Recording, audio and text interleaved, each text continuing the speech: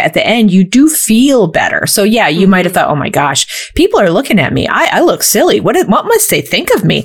Well, you get through it and then you're like, oh, okay, I don't even notice. Now I'm finished and I do feel lighter, or I've chosen to do something that's really good for my body.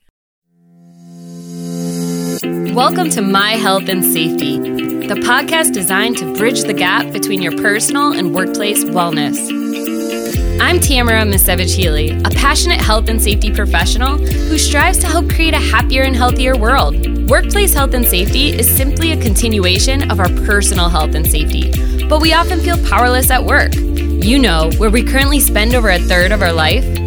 Although it may feel hopeless to integrate the two, I'm here to challenge that it's very much within reach and is absolutely necessary for our long-term well-being. Now, let's learn how to take things from powerless to powerful.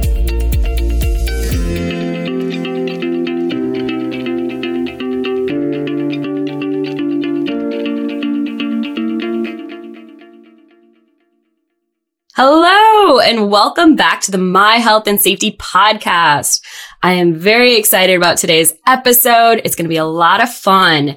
It's going to be about the health benefits of laughter, and specifically about something called laughter yoga.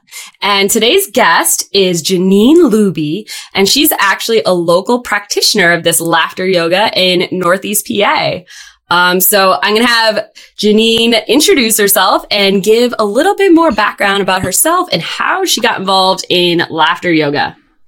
Well, thank you for allowing me to talk about this today, Tammy, because I will talk to a lamppost about this. I will talk to, not that you're a lamppost, because you're much more animated and wonderful than a lamppost, but I love every opportunity to talk about laughter and the power of it. So a little bit about me. I was born and raised in Scranton, so I'm a Northeastern Pennsylvania person who's chosen to stay here. So I love that I get to share this with people here. I went to Penn State. I got my degree in journalism, and I was working in communications, started in a small newspaper. Then I went to Blue Cross, and I was fortunate there that I was able to work when I was there for 11 years, work on healthcare communications tied to wellness. So, reminding people to get, mammograms and go get those, checkups and to eat right and do all those things, and the disease management programs, helping people with asthma, diabetes, all those sorts of things. So I learned a lot, and I got to write content that I felt was hopefully making a difference in people's lives. But the job, after a while, there was not really what I wanted. I was going for my master's degree at Marywood to get a communication arts degree.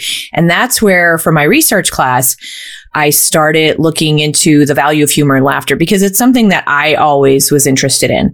As a kid, I always joke, I don't know if I'm an extroverted introvert or an introverted extrovert, because I was the shy kid who went to Catholic school. I wouldn't say boo. Like, I was like, yes, sister, no, sister. I was certainly not the class clown. I was like, I would be telling on the class clown, basically. I was that person. And so I wrote at home. I wrote ideas of for funny, greeting cards or ideas for comedy, but never thought I would use it. And then, going for my master's degree allowed me the opportunity to do the research I wanted to do. And eventually, I got into, performing comedy, improvisation, stand-up comedy. So I started to feel the direct or immediate benefits of making someone laugh and feeling a sense of pride and connection with people in the audience. Like, wow, I did that.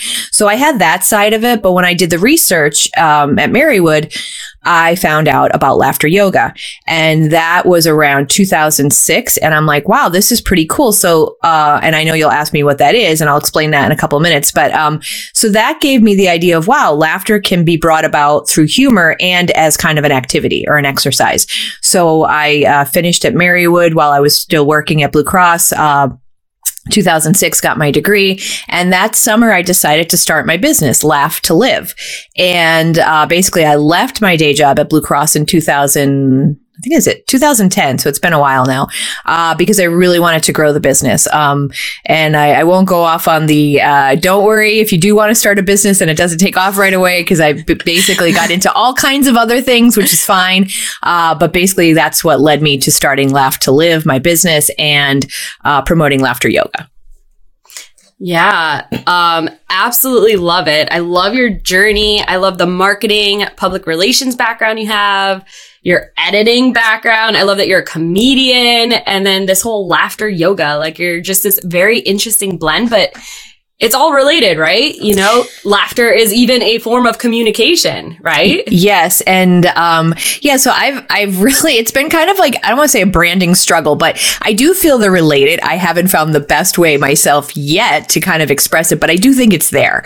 And yes, I do spend actually more of my time these days professionally with marketing, you know, writing press releases, doing content for social media, strategic planning, things like that. But it does tie together. I do feel that it does, because laughter is a form of communication. It's not, and it's wellness too. I mean, what I loved about my time at Blue Cross is that there were people who in the department who had to write about benefits and things like what was covered and what drugs were covered and formulary charts and stuff. And I thought, oh gosh, how boring is that? And you know, I did have to look at some kind of boring things like utilization management and, you know, all those statistics for an organization called the NCQA, because healthcare is held to certain standards. But I also love that I had the human side of it, because not that I have any great background. I mean, as a kid, I used to be told to ride my bike as punishment because I was that inactive as a kid.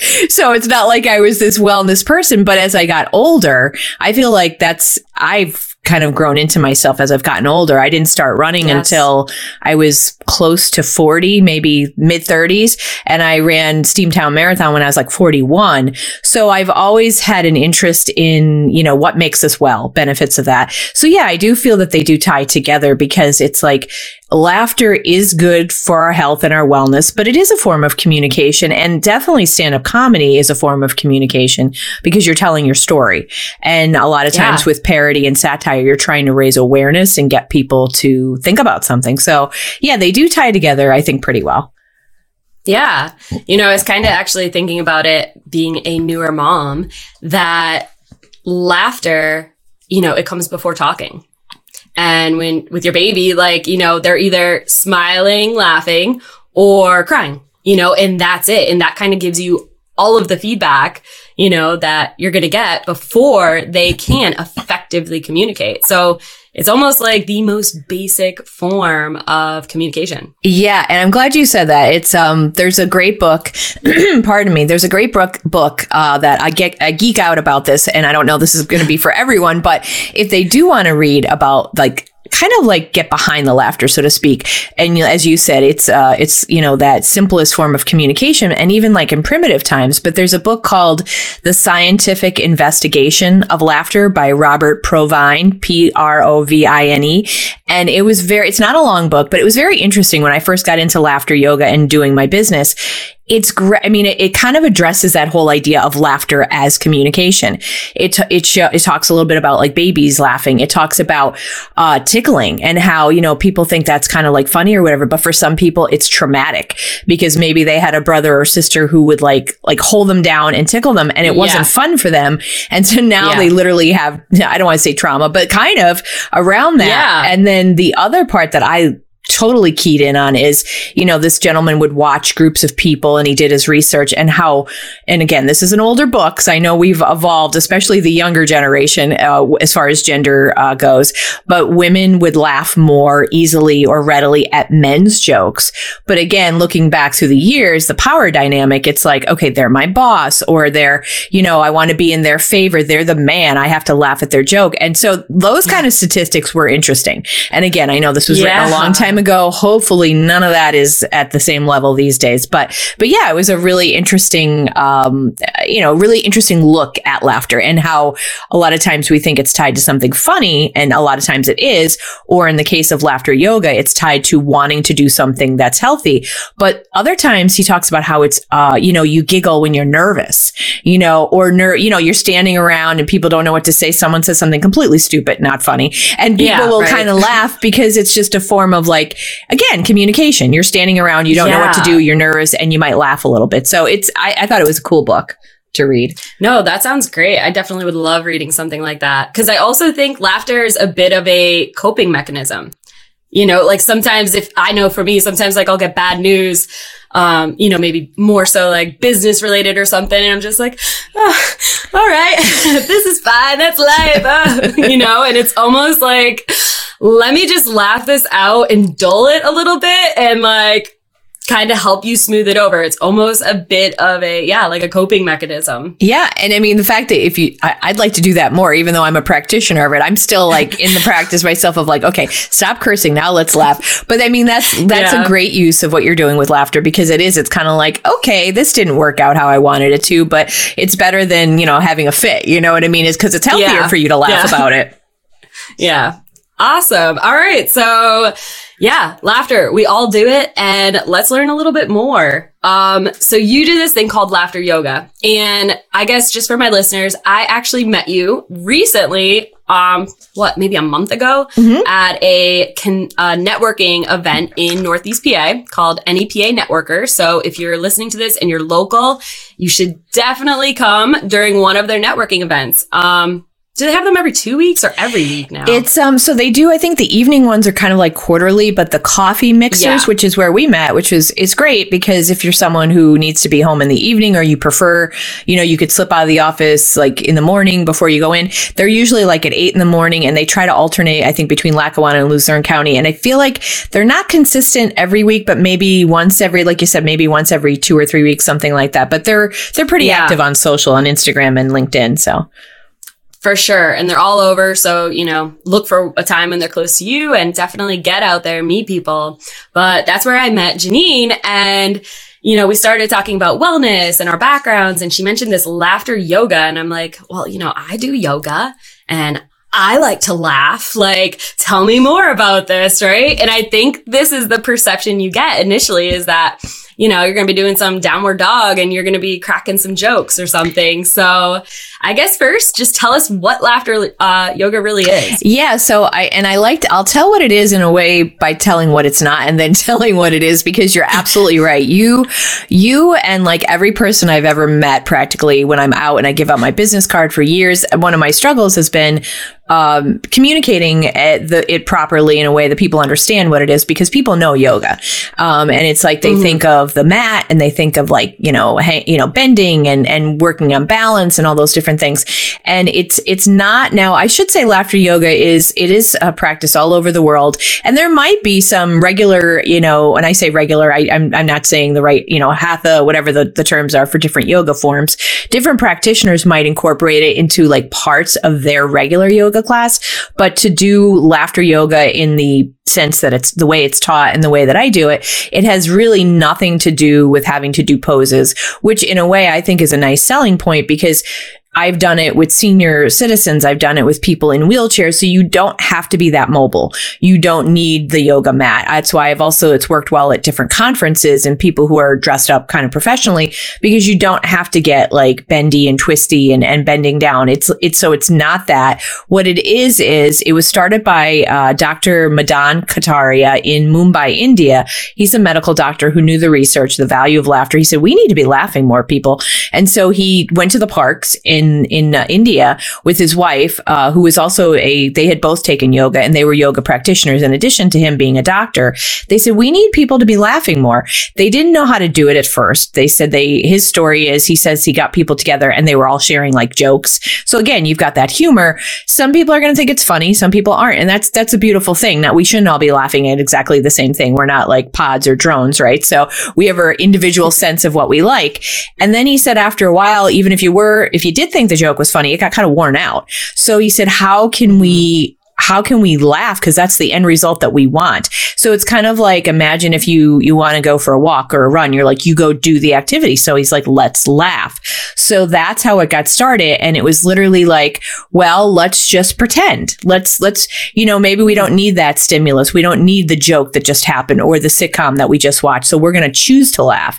And, some say, fake laughter, or forced laughter. I don't like the term force, because force is never a good kind of thing. I think of being held up at gunpoint. Yeah. You're not. I have a good word for you. What's that? I have a good, because I have a good word for you, because I was explaining it to my husband because he was asking about it, and I was like, it's intentional laughing. Right? Yes. That's a good way of explaining it. It's like intentional. Yes, intentional. That's a great word. Yeah, and Dr. Kataria will say fake it till you make it, pretend. And those words I'm fine with, but forced I don't like. But yeah, or intentional is a great word, because you're doing the laughter without the stimulus. So you're doing it, and so you don't need to know different poses. You don't need to be in a mat. A lot of times the way it's done, you could be seated, but a lot of times we're standing, and we're really just doing a lot of breathing in and out. We're clapping, we're doing chants. It is kind of playful or a little bit silly. It could feel silly. We're doing like ho ho ha ha. So we're pretend laughter. And then when you're together, usually it turns to real genuine laughter, because you're looking at one another, you're in that moment. But the research that I've read says the body doesn't know the difference. Like, your heart or your blood pressure, all the blood flow, the things that do benefit from laughter aren't like, hey, wait a minute, you're pretending, this isn't real. We're not going to give you the benefits. The body doesn't know the difference. So it's okay if you do it and you feel uncomfortable and you're just pretending. It's okay, because the body doesn't know the difference. But so it's about the breathing, it's about the clapping, it's about the laughing. And it does feel different because you're not used to that. You're used to laughing in response to something. So, I like using your word. It's like, okay, be intentional with your laughter. You are going to laugh because you want to feel less stress, because you want to feel a sense of lightness and wellness. And that's what it's about. I love it. Yeah. And I kind of think it's like, once you start laughing and you see other people laughing, it's just so contagious. Yeah. Right. And have you ever saw someone just absolutely cracking up, and then you can't stop laughing because they're cracking up, it's not even that it was funny. It's just the situation, the energy, and I think that's what it just creates. At first, it's okay, we're going to intentionally do this. We're going to do some fun movement, incorporate in these little exercises, but then it is lighthearted and everybody's laughing at themselves and you're laughing at each other, and it just becomes, this whole mood, this whole thing, and there is movement involved in it. So it is exercise. There's that breathing. So you're getting, that oxygen and, and you're just having a good time. I haven't done a full course. I'll have to say that, I went to one of your events and did some exercises with you, but I actually look forward to, doing a full, class that you have. And how long do these sessions? So when you hold a class, how long does it go for? So I don't, and I like to, not that, semantics, but I don't really do classes so much. I don't really do them. A lot of times I don't have a studio, and I'm not really, when I started my business, it was really to reach more people at once. So I tend to do them at conferences for, I've done them at summer camps, anywhere there's a group. So I kind of and again, with semantics, I'm looking for the right word, because a workshop, a session, however we want to call it, I don't do the laughing part for more than, let's say, 20 to 30 minutes. Because it is not that it's, my gosh, people do all kinds of workouts for longer. But I haven't really pushed the boundary beyond that, the 20 to 30 minutes. But usually the session or the workshop or whatever I'm brought in for depending, it could be anywhere from 45 minutes to an hour, because there is some explanation, especially for people who haven't done it before. I would never just be okay, let's start laughing, because you get looks and you still get those looks, but I want to explain. I want them to understand, I don't want to be too dry or boring about it, but I want them to understand where it was originated. Just FYI, here's where it came from. And also tell them, okay, so why are we doing this? Talk about the benefits, talk about how they can maybe even do it in, their own lives. You could laugh in the car when you're stuck in traffic, tell them a little bit about that. And then I usually like to do a little closing about, okay, so we've just laughed, which is something that's good for us. And I used to close with different, the gentleman that helped to bring laughter yoga to America is Steve Wilson. He's a psychologist, and he did a book called Good Hearted Living, where he says every day we can do something positive. So then I'd say, okay, maybe you're not in the mood to laugh or even smile, but let's say, you focus on something good each day. Mondays are for compliments. Give someone a compliment. Research shows that makes you feel good, and it makes the other person feel good. So I usually close with his something nice and positive for every day of the week, just to have a nice calm closing. We just laughed. We feel good, but here's something else that we can do, positivity that we can spread, kind of thing. Yeah. What I really love about this as well is that it's wellness that kind of goes beyond your session. So you're giving them this information and it's kind of changing the way, we look at the world and look at wellness. And it's something that they can take outside of your session and the next day think, hey, all that laughter stuff was really great. And I should probably try to incorporate more laughter into my life because it does have health benefits and feel good benefits. So that's what's really cool about yours, is that it is kind of empowering and educational and something that people can use for like a lifestyle change. Yeah.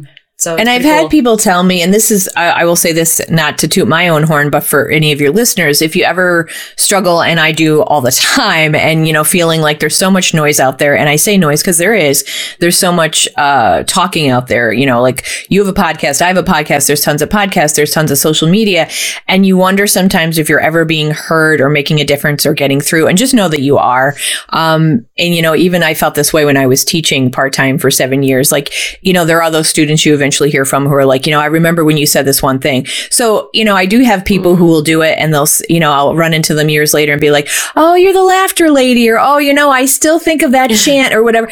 And if I can be associated with something positive, or if they said, oh, I have to add more laughter to my life. So now I'm more aware when I'm getting stressed. You can make a difference. You are making a difference. So don't let it stop you that there's so much out there, to do it, because I know I've gotten very negative at times myself. And it's hard to spread something positive when you're feeling like you're not making a difference, or, you're being asked to do, to donate your services over and over again. So it becomes a little negative and it puts a damper on it. But then when I hear the positives, I'm uplifted like almost immediately. So it's like, I would tell people, don't give up, like whatever you're doing.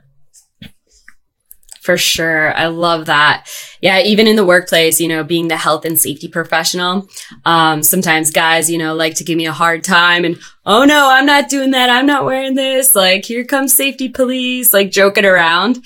And I had this one guy who like always loved to give me a hard time. And the one day we ran into each other and he's like, I was at home and had to get on my roof and I'm on the top step of the ladder, like still couldn't reach the top of the roof, was about to climb on. He's like, and I thought of you and you were the voice in my head saying, go get the other ladder that extends past the roof. Like, don't risk it. He's like, and I got down and got the other ladder. And that moment was just like so amazing. Cause I'm like, oh, that's what I want. Like, I want to be that little reminder for you.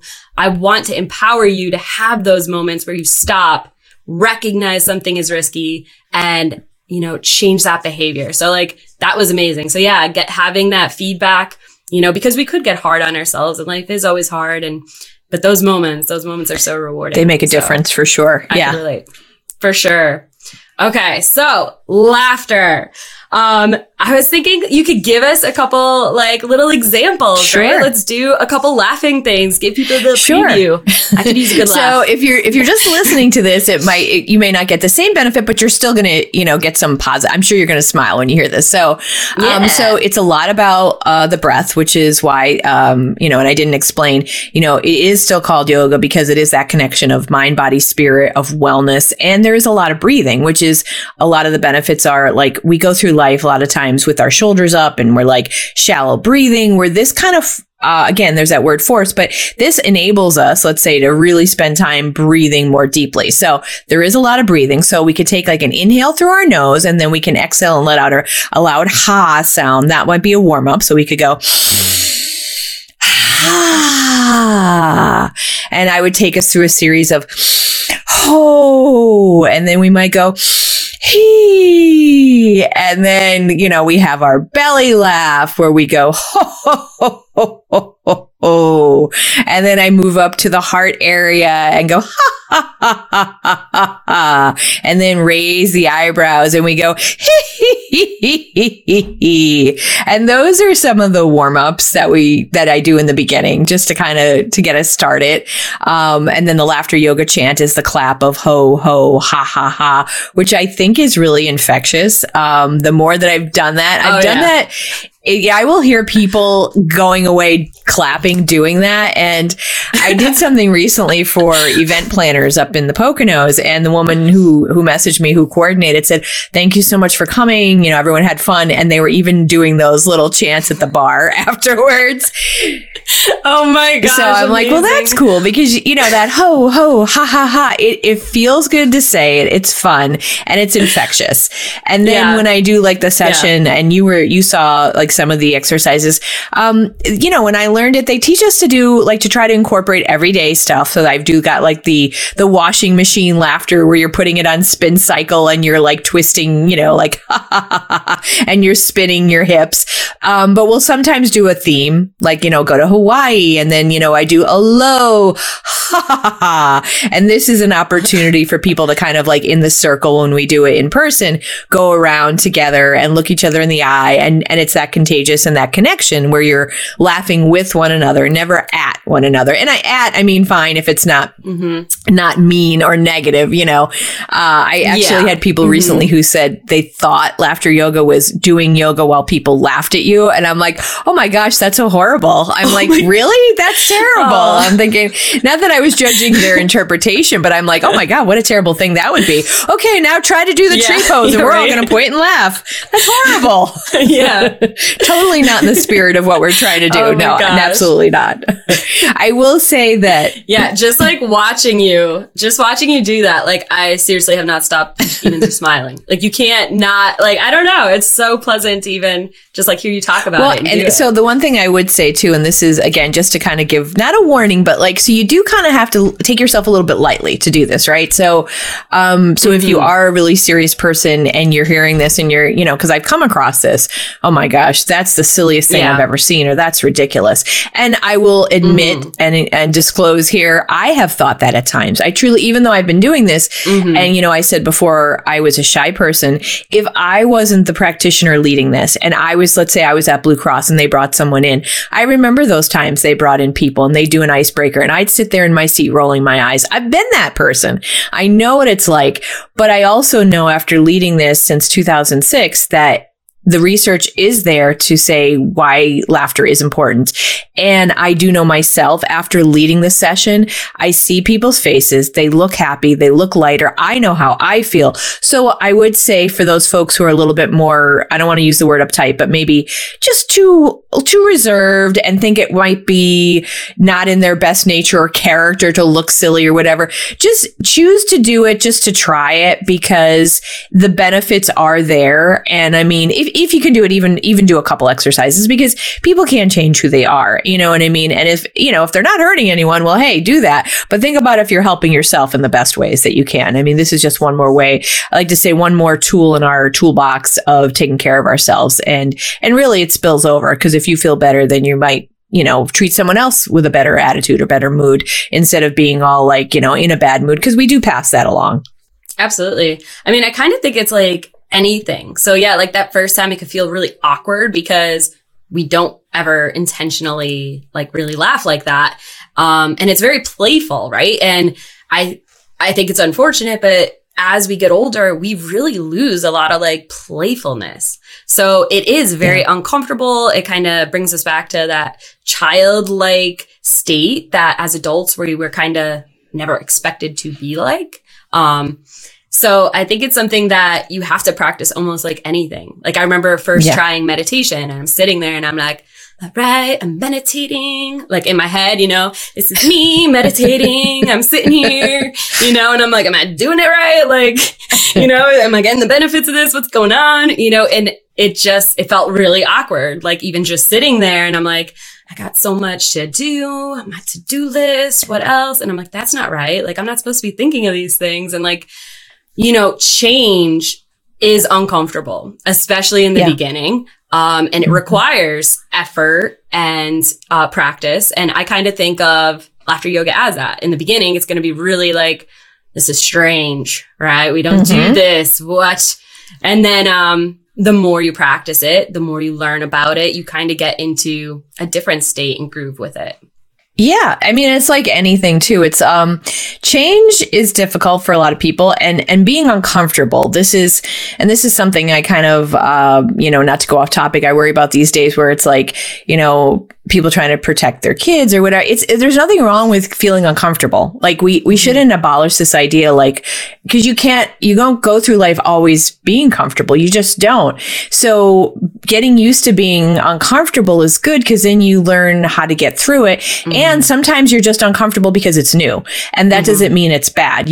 We equate sometimes uncomfortable or being uncomfortable with the bad thing, but that's not true. Mm-hmm. I remember years ago when I took improv, our teacher, Chris Barnes, and I don't even think this was his quote, I forget where he got it, but when we would be anxious about a show, performing comedy or whatever, the improv, he said, you've got to get through the fire to get to the cooling waters because you're nervous. You're afraid people aren't going to laugh or they're not going to think you're funny or you're not going to be in the scene enough. And you've got all these things. And like any form of being uncomfortable, it's like it might feel awkward or like not your best feeling for a while.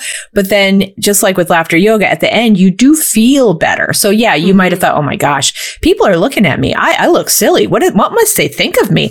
Well, you get through it and then you're like, oh, okay, I don't even notice. Now I'm finished and I do feel lighter, or I've done something, I've chosen to do something that's really good for my body. So. Yeah. Okay. So laughter yoga, uncomfortable, but beneficial, right? Worth trying. So why don't you tell us, like, why should people try this? Why should people go through the uncomfortableness? Why is it worth it, or worth at least giving a shot? Yeah. So, and I'll tell the benefits, and I should say, because now we both said it's uncomfortable, I should say it's not uncomfortable for everybody because there are certain people out there who have done it with, and they're like instantly enjoying it.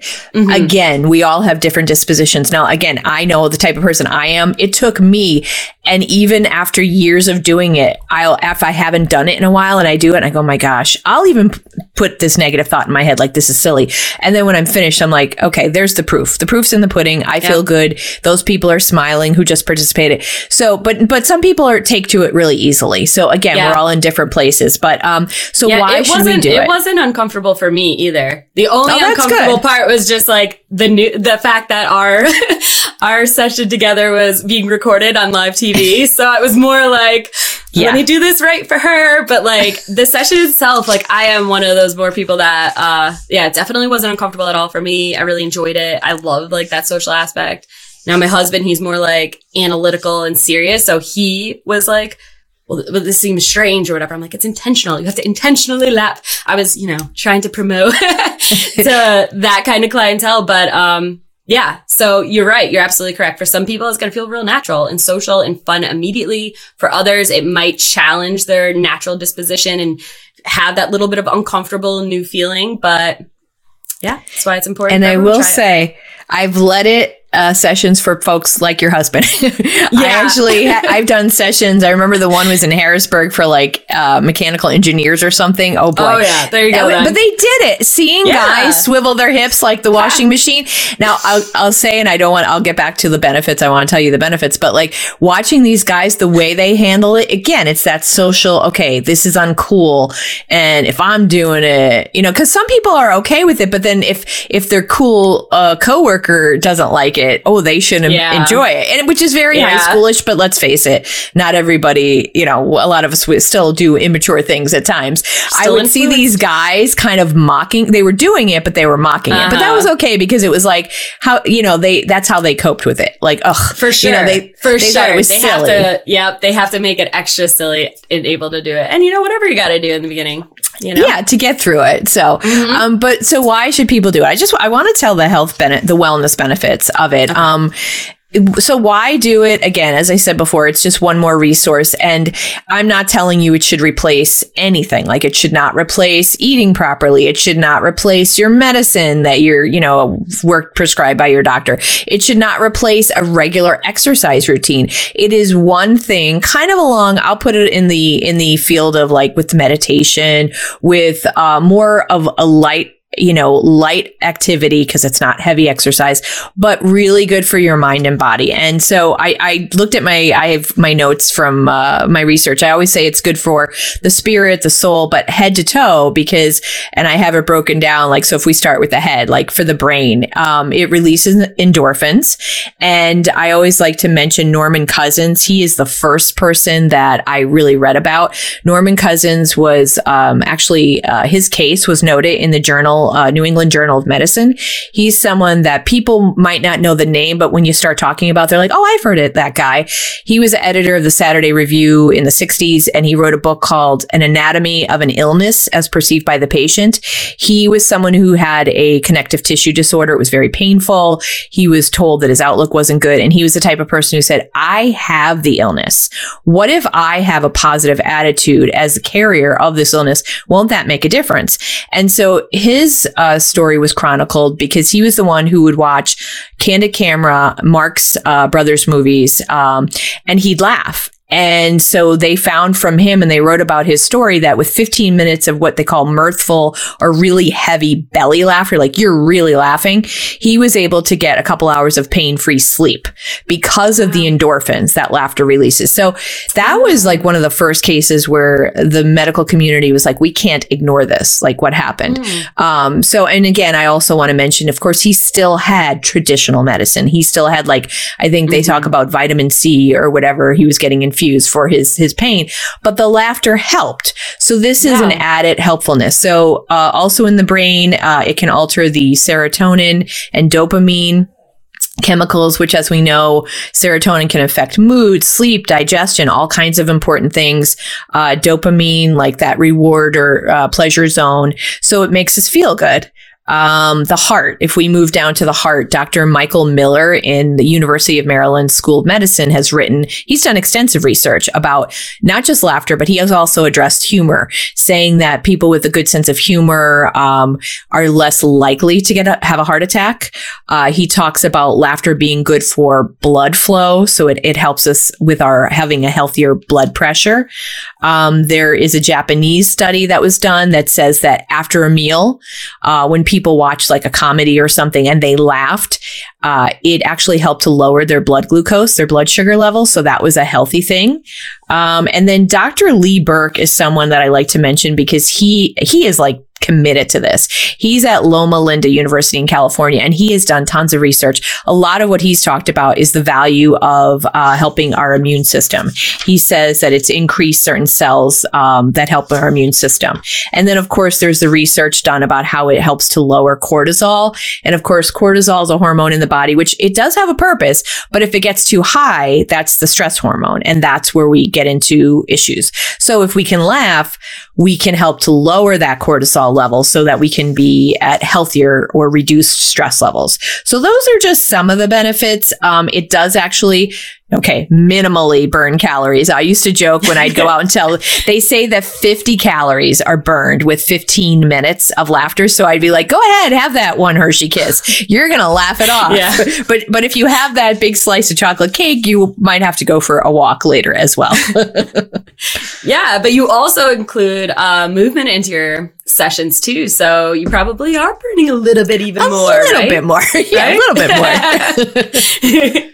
So, but yeah, no, I love all of that. And I love how you stress that, it's another tool, because a lot of wellness things, they really are layered, and I always tell people, no matter what it is, if there's like a silver bullet offering, definitely look into it more, because nothing is like that. It is these layers, these small habits, these small tools that we use all the time that add up and make the difference, but chronic stress, especially I feel like right now, I feel like everybody I talk to is, still stressed from just everything in the world. And I think we could all use more laughter.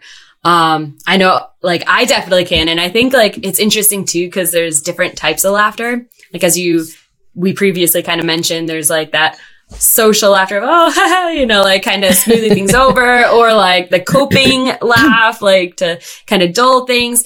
But there is that laugh that is like a really, really good, like deep, true laugh. And it's really funny because this was before I even met you. This was like, I don't know, maybe 6 months ago or something.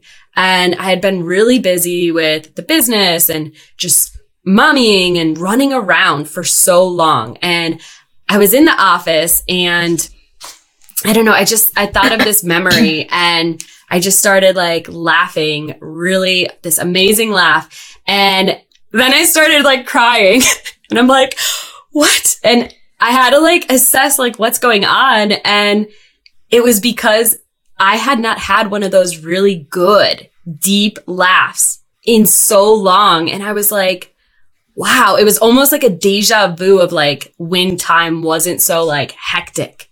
And at that moment, I was like, I need to start incorporating more like me time, fun time, because literally every second of my day was like running around or doing something for somebody else. And it was like that moment that I had a realization, like I hadn't even laughed like this. And I don't know, maybe over a year, like honestly, like a true good, like 5-minute natural laugh. And I was like, that is insanely sad.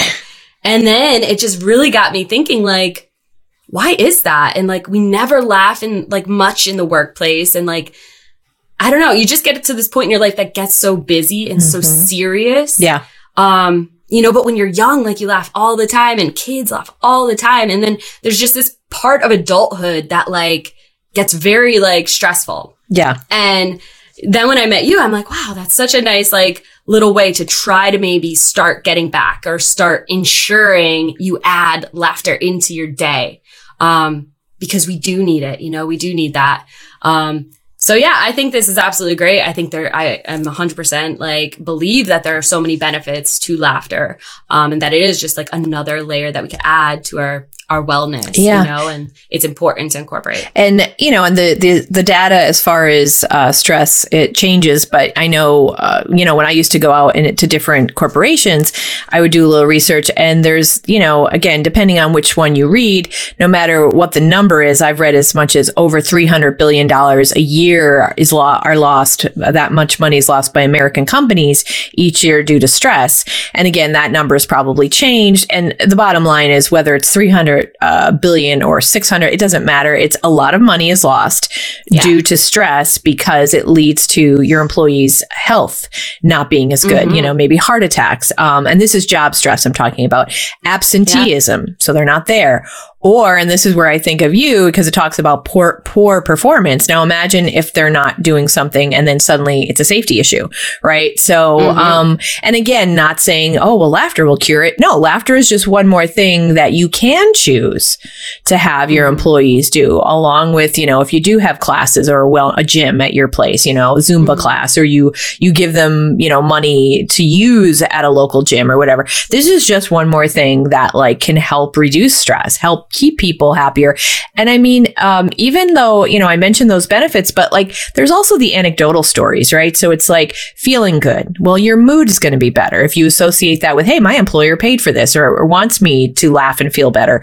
It boosts creativity when you're in a good mood like that, and that blood is flowing and you're breathing in and out. You're thinking better and you're thinking creatively. I know for me, like not just the laughter, but like when I go for a run, I instantly, it's kind of like a meditative thing, whether it's the laughter, whether it's exercise. When you're in a meditative place, you kind of like let things flow more easily. I know that works for me because I'm a dweller and an overthinker. So when you're in that meditative flow, these ideas pop up and you're like, ooh, that's a good one. And you also like your problems might be there. I know I find this, but I don't hold on to them because they're like, I'm like, oh, that argument I had. Yeah. But then it flows out and then something else flows in. So, these are just really good choices that I think people can make on their own. And if their employers can offer them, it's great too.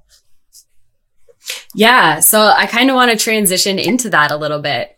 Most workplaces I've ever worked at, I mean, especially, I guess, being even health and safety, like it's a pretty serious topic, a pretty serious job. So there isn't always that much playfulness or fun incorporated in it.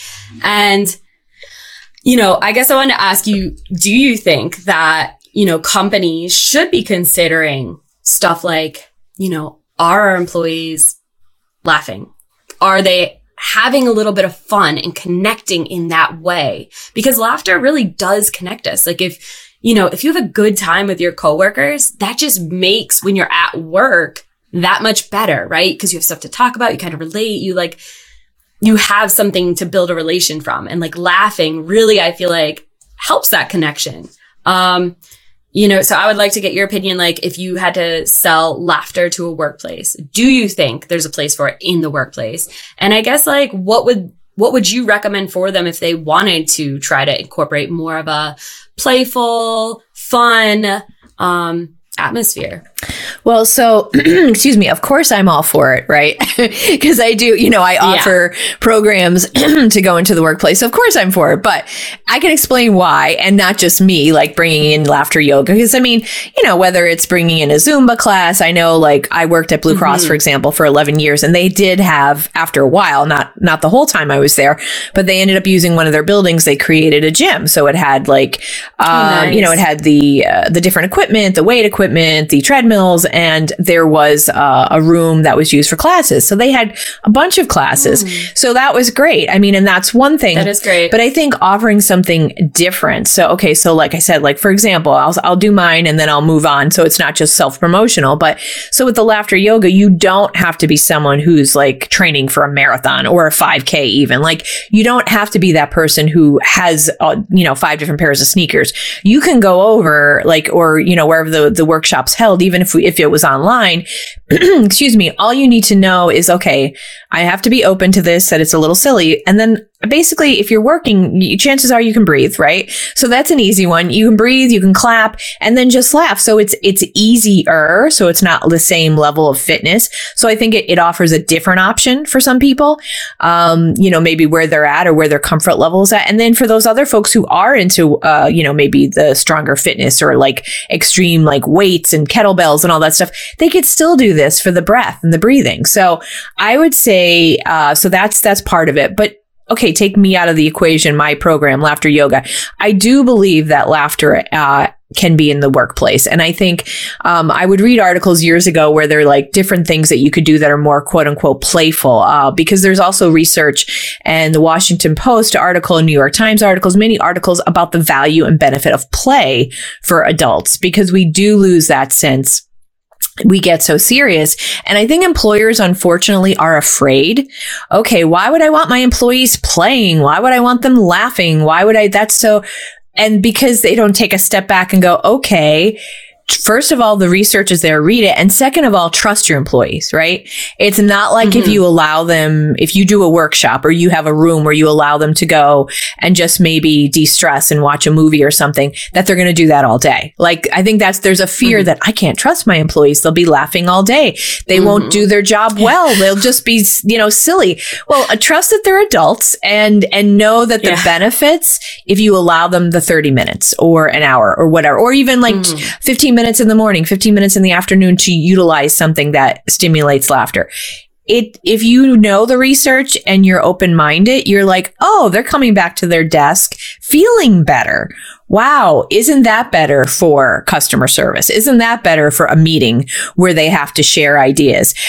So I would say for them to look into the research. But in addition to things like laughter yoga and exercise, I mean, I've read articles like having games, like having a room where it's like they could play Jenga for 15 minutes, have like different contests that are lighthearted or humorous, like silly hat day, or bring in a photo of yourself when you were a baby and have like, now I say bulletin board, and I know everything's digital these days. So of course it would have to be a digital billboard, right? It would have to be on the company intranet, but I mean, it could still be done. Now, when it comes to humor, I will address this and say, like, I've read things like have a humor library where you have books and, jokes that they can share. Well, instantly nowadays, I'm sure that becomes like, whoa, humor? We've got to watch, because everything becomes offensive. I would say you can probably avoid that if you have like dad jokes, as the quote unquote dad joke, jokes that are like pretty neutral, although I do understand the age we're in now. And again, I don't want to get political or go off topic, but like there are people probably who could find literally anything offensive. Like, that joke you told was about a llama. I happen to like llamas, sir. So it's like you could take anything. So I would say I don't have an answer for that, because I think that's a tricky, slippery slope. But there are things that are playful that can lead to laughter. Like I said, the games, the board games, having fun contests, like silly tie day, or, sharing memories, where it's a workshop where it's like, share funny stories, like anything that would generate that sense of lightness and lightheartedness, whether it is sharing photos or ideas or stories, or letting them play board games or trivia contests, anything that promotes lightheartedness. Know that if you have it a little bit structured, if you're concerned about the workday, and then know that it does bond people together and it does help them. I mean, the research is out there for play, for laughter, for de-stressing, and those are good things. Obviously, that's what you want for your employees. For sure, because, the better we feel, the better we work. Absolutely. And you said before about the connection. I think that's so important too, because so much happens with different personality types, where it's like, okay, outside the office, I don't mind seeing her occasionally at a happy hour, but oh boy, is she tough to work with, or oh boy, is he tough to work with. If you're having those internal personality struggles, or even with the boss, like if a boss can show that they can laugh, it's like, hey, look at me. I'm human, and I'm not just pushing you for results all the time. We're working together. We're in this together. Not to be corny about being on a team, but if you connect, that I think can be so important. Absolutely. And I think the more you connect with someone, and the more you see the human side of them, I also feel like you give more grace, so if someone's having a bad day and they're really on everyone or something, if you know them and you've bonded with them, you give more leeway, and you're like, okay, they're having a bad day. But if you don't know them, you're just like, oh, they're grumpy. And there's something about when you bond with someone, you see them in almost a different light, other than just maybe their position, rather than just, Bob the boss or something. You see him as Bob the person who, has 5 kids and is really stressed out right now, or whatever it be. So I just think there's so much power to knowing people, to bonding, to laughing together. So I think it's a great thing that could benefit the workplace in so many ways, and your intentional laughing, I think is a great, especially great for the workplace. Cause like you said, it kind of removes that, is this going to be offensive to anybody? Yes. Are people going to find this funny? Because like you said, we all have kind of different, thoughts on what is funny. So the intentional laughing it's just so neutral, so good for everyone. A great place to start. It's also educational, empowering, things that could take away from there. So yeah, I love the whole laughter yoga concept. I think it's a great thing to try in the workplace. So I was excited to meet you, excited to learn about this. Thank you. And I would just, as far as a company, I don't know if I did a good enough job, but I wanted to mention that a lot of times it does have to be from the top down, obviously, for it to work. The one, I haven't done research, I'll admit, lately, but when I was first getting into this, one of the companies that was always touted was Southwest Airlines, because their CEO, he'd have pictures where he was wearing a feather boa, like he was having fun. They empowered their employees to do fun things. And in fact, the example that comes to mind is, how you have that safety little spiel that every flight attendant has to give on the airplane, where they point out the exits and all that. I mean, I flew recently and it's recorded a lot of times, but with Southwest Airlines, they were pretty much famous for, or known for, allowing and empowering their flight attendants to communicate that seemingly boring message in any way they wanted to.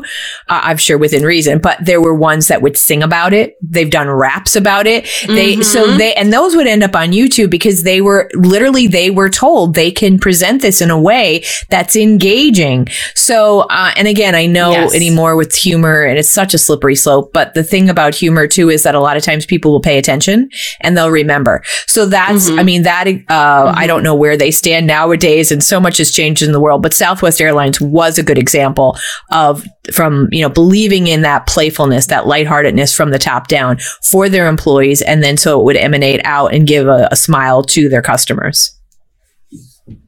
Absolutely. And I remember seeing a video of a girl rapping it, and I thought how fantastic, because you have to kind of keep things new. Otherwise, if we hear that same message, it just goes in one ear, out the other. And the more that you can bring real people into it, the more they're going to remember it and actually hone in and listen to the message you're saying. And I always try to like keep that in mind when I do trainings. Like, just because this, has serious elements and serious topics doesn't mean it can't be fun, and we could get up and move around and share stories and laugh about some things, and also tell those serious stories that kind of, put us back in our seat.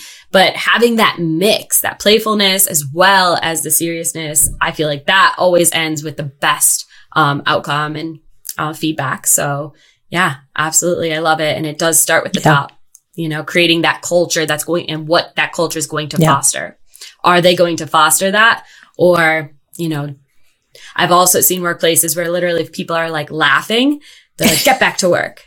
And it's almost like being happy or, socializing whatsoever is just, you're not working then. Like, they don't want any of that, so it really, culture plays into it. Absolutely. Huge. Yeah.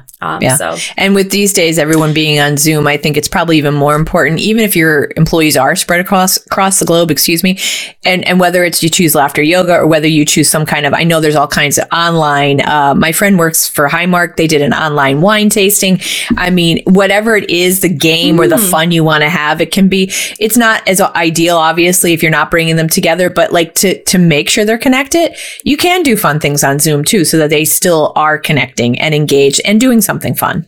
I love that. Yeah. Even doing digital fun stuff. Absolutely. So, tell us if people are interested in you, Jeannine, and like, bringing in Laugh to Live, for some laughter yoga. Tell us a little bit of how people can get in contact with you. And about where they can find your stuff. So I would say go to Facebook, and I have me personally, Jeannine Luby, Luby, or you can look at my Laugh to Live Facebook page. I actually do monthly, I'll do a free laughter yoga session. I started that with the pandemic, and I've continued it. So like once a month, I will do some laughter yoga, usually on a Sunday. I got into the habit of doing it on a Sunday morning.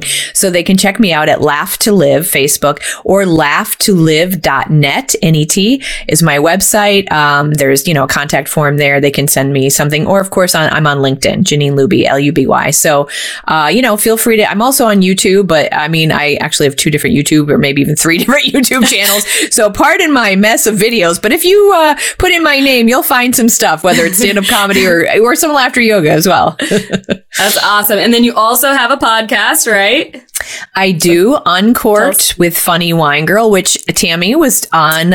It's airing, every Thursday I have a new episode. So I would say June 23rd. So I don't know when yours is airing here. So if it's late, I apologize, but you can always go back, of course, on Apple Podcasts, Spotify, and you can look Uncorked with Funny Wine Girl, and you'll find many episodes out there, including Tammy's talk about no bummers in the summer. So you can learn about safety tips there. That's right. Awesome. Okay. So anything else before we move on to your guest questions?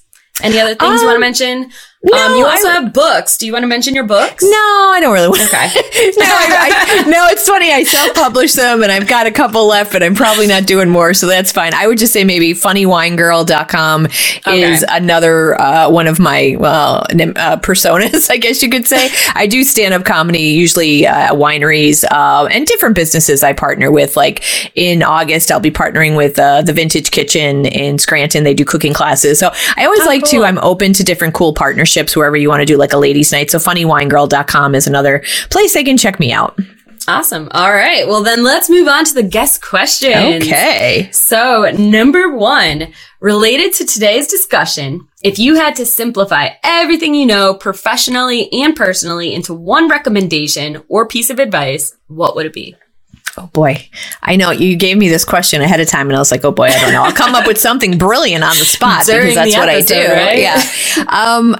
So of course I didn't think of one. I truly would just say, don't overthink and do like, whether it's the laughter yoga, like obviously laughter is what I'm promoting. I would say just be open to things and try them. Even if they do make you feel uncomfortable, just, I hate to do cliche like Nike, just do it. But I know I'm an overthinker, and whether it's exercising or even, doing the laughter yoga, letting thoughts in my head take over kind of quiet the naysayer in you if you have it, and choose the positive, embrace it. I love it. All right. 2, what are 2 pieces of content you recommend to everyone and or anyone related to health, safety, wellness in the broadest of sense? So this could be mental health, spiritual health, financial health, and in any medium such as podcast, YouTube, book, or media or movie. So any 2 pieces of content that you really promote. Okay. Well, I did look at this before, and I actually, I did put it in the context of what I do. But laughteryoga.org, you can learn about Dr. Kataria, who started Laughter Yoga. And I already mentioned Norman Cousins, The Anatomy of Illness as Perceived by a Patient. I would mention a podcast called The Happiness Lab, and it's Dr. Lori Santos, who is a professor at Yale. I took her online course through, I think it was Coursera, Science of Well-Being. So her course, there was kind of like a big to-do about this. So many young people signed up for it at Yale. So she also has this podcast where this isn't just laughter. This is wellness. It talks about the science of well-being. So a lot of it talks about, the research behind gratitude, behind, what happens when people get burnt out, all different things that we're all dealing with in this busy world that we live in. So I would recommend the Happiness Lab podcast. Awesome. And I have listened to a couple episodes of it. Really good stuff. All right. 3, what is one of your favorite quotes and why? Okay, I did look at this one too at a time. Again, though, I put everything in terms of laughter, so you'll have to forgive me because there are great quotes out there by Van Gogh. He's my favorite artist, and I love a lot of the quotes that are attributed to him, but I will not botch them by doing them from memory. So I will mention the ones that I like, which Milton Berle said, laughter is an instant vacation. And I love that because it's that idea of what laughter is meant to do, whether if you're having a really stressful moment or day or whatever, it doesn't erase that, but it does let you put a pause on it and go, okay, I'm going to escape this for just a moment and allow myself to feel better, which is what vacation is. And then I would mention one other. So if you think you're having a bad day and you think, oh, what is there to laugh about? Dr. Viktor Frankl is a person who wrote a book called Man's Search for Meaning. He was a psychologist who was in a concentration camp, and he did make it out. Obviously, he wrote this book, but it is amazing to me what he went through and the fact that he wrote in his book that humor was another of the soul's weapons in the fight for self-preservation. So imagine you're having a bad day and think of this man who is in a concentration camp who actually found a way to use humor to preserve himself and his soul. So, wow. Yeah, definitely powerful. I'll have to check that out too. The last one, 4, completely outside of your line of work, what are 3 things you really enjoy doing for yourself? Okay, so if laughter is my line of work, I still like to laugh. So I guess it's kind of fun work, right? But what do I like to do for myself? I don't like, it's funny because I'll say run when people ask me, although I don't quote unquote like running. I like the results of running. So I have done, I've run in 2 marathons and I've done a bunch of halves and 5Ks. And so I've slowed down recently, but that is time for me. It's hard getting, as I said before, that cliche of just do it. It is true because I'll lay in bed and go, well, where should I run today? Oh, and how many, what should I do? It's like, just have the sneakers ready, get up and go, because I do like it. It actually is a great way for me to generate material for my comedy. When I'm running, ideas pop into my head. And then of course I feel better. So I do that. I do love to support local art and different events in Scranton, like First Friday. I enjoy that. And as kind of boring as it is, I love sitting on my back deck and looking at the birds at the bird feeder and then chasing the squirrels off of it. So my blood pressure is lowered by the cardinals and it increases, like this morning when I chased them off. And we have, anyone who knows me knows that squirrels have been my nemesis since I've been like a teenager. For some reason, it's just, I believe the universe put them in my view so that I would learn to relax, because years ago, a little crazy story I'll share, and I don't know what this is going to make me look like, but I used to bang on the window to get them off the bird feeder. And the one day I did it, and the glass, this is right up your alley, it's safety, the glass smashed. Oh, no. So I'm cleaning up the glass and I look out and the ninja squirrel is laughing at me, swinging on the bird feeder like, yeah, what's up? And I was like, okay, never again. So I kind of got away from the habit of banging on the window, although I still chase them now with a broom. But anyway, I believe they were put here in the universe to kind of teach me about myself and to calm down. That is hilarious. But yeah, so I like watching the birds. That's joyful for me when they're not being, ousted by a squirrel. Yeah, we actually got like really into that during the pandemic. I think a lot of people did too. We actually like got more bird feeders and we call it our animal sanctuary. Where we'll put like some corn and stuff out for the squirrels and different things. And so now I know like all the calls of different birds and I'm like, wow, I feel like a Disney princess or something, because you go out there with the food and the birds are coming flying down and the squirrels and the chipmunks and I'm like, oh. But yeah, so it has been great. But do you have one of those the cones on the bird feeder so the squirrels can't run up it? So I could talk on this for a whole podcast episode because the idea of squirrel proof is a myth. Let me tell anyone who's listening, it is a myth. I have watched YouTube videos. I have tried the Slinky. The Slinky just gives them stairs. They're like Fred Astaire going up these stairs. Gosh. I've tried the baffle, I think they call it the thing, and they still manage to get around it. I don't know if it's just Scranton squirrels, but I've literally tried pretty much everything I've read. They are ninja squirrels. They are truly ninja squirrels. I will tell you the one thing that seems to be working, and it's not, obviously, in the morning, they're still getting on it, but getting a food that the birds really love. I was getting like a wild mix, and this last time around, I got the black oil sunflower seeds, and it has attracted more birds. So that is pretty much what I've found to work for the most part. The more birds that are on there, the squirrels have to stay on the ground because there's no room at the end for them and it's funny because I'm telling you, I'm not, no joke. I could talk about squirrels forever, but, I've had people kind of not chastise me, but I guess they think they're enlightening me when they say, well, Jeannine, that's part of nature too. And they're God's creatures and they need to eat too. And I go, sorry. Here's my line of thinking on that. They are resourceful. And they can be bullies. They will eat anything out of the garbage. I've seen them run across the street with a half-eaten bagel in their mouth. They will find food, so they don't need to be ousting my poor little birds. That's my thought on that. That is hilarious. It's I've thought about this a lot, as you can tell. Yeah. Well, maybe we'll have another episode strictly on squirrel behavior. I think I was a squirrel in another life. Right? Or picked on by a squirrel. That's exactly right? Whatever creature they go after, I was that creature. You were that creature. Well, it was absolutely great talking to you, Jeannine. And I hope we were able to make people laugh a little bit today, or at least get them interested enough into bringing laughter into their everyday life and using it as another tool for our wellness. And, we all could use some more laughter. So thank you for coming on and empowering us. Thank you for having me. Like I said, I do believe in it wholeheartedly. And I will say too that, it's funny. People are like, I've met through the years, you must always be laughing. I'm like, no, I'm a human being who curses, who is whatever. So it's like we're multifaceted people, but this is just one piece that we really can tap into because it can help balance the other stuff. So I love being able to talk about it, and thank you so much for giving me this opportunity. And I hope people do find a way to laugh at just something today, whatever it takes, as long as it's not mean-spirited, go for it. That's right. Watch your comedies. There's a reason why we turn to our sitcoms or comedy movie, because it makes you feel good. Yeah. I know when I'm feeling really down, like I'll put on my favorite, comedy or show and just laugh, whether it be The Office or Parks or Rec or, whatever. Even if you've seen it a bunch of times, I like it even better because I know it's going to make me laugh. Yes. And there's even research about that. I don't want to keep going, but there's even research about the anticipation of a punchline. So when it's coming, that makes you feel good. Right? That's like, I will watch Seinfeld over and over, The Office over and over. Yeah. Yep. Yeah. So awesome. Get out there and laugh today, people.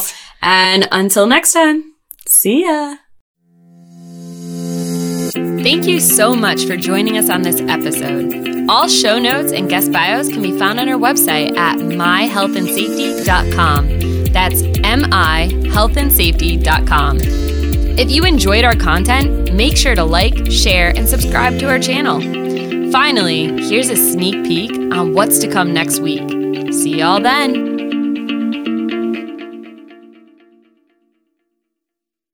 And so everyone has a little piece that they have to play, some bigger than others.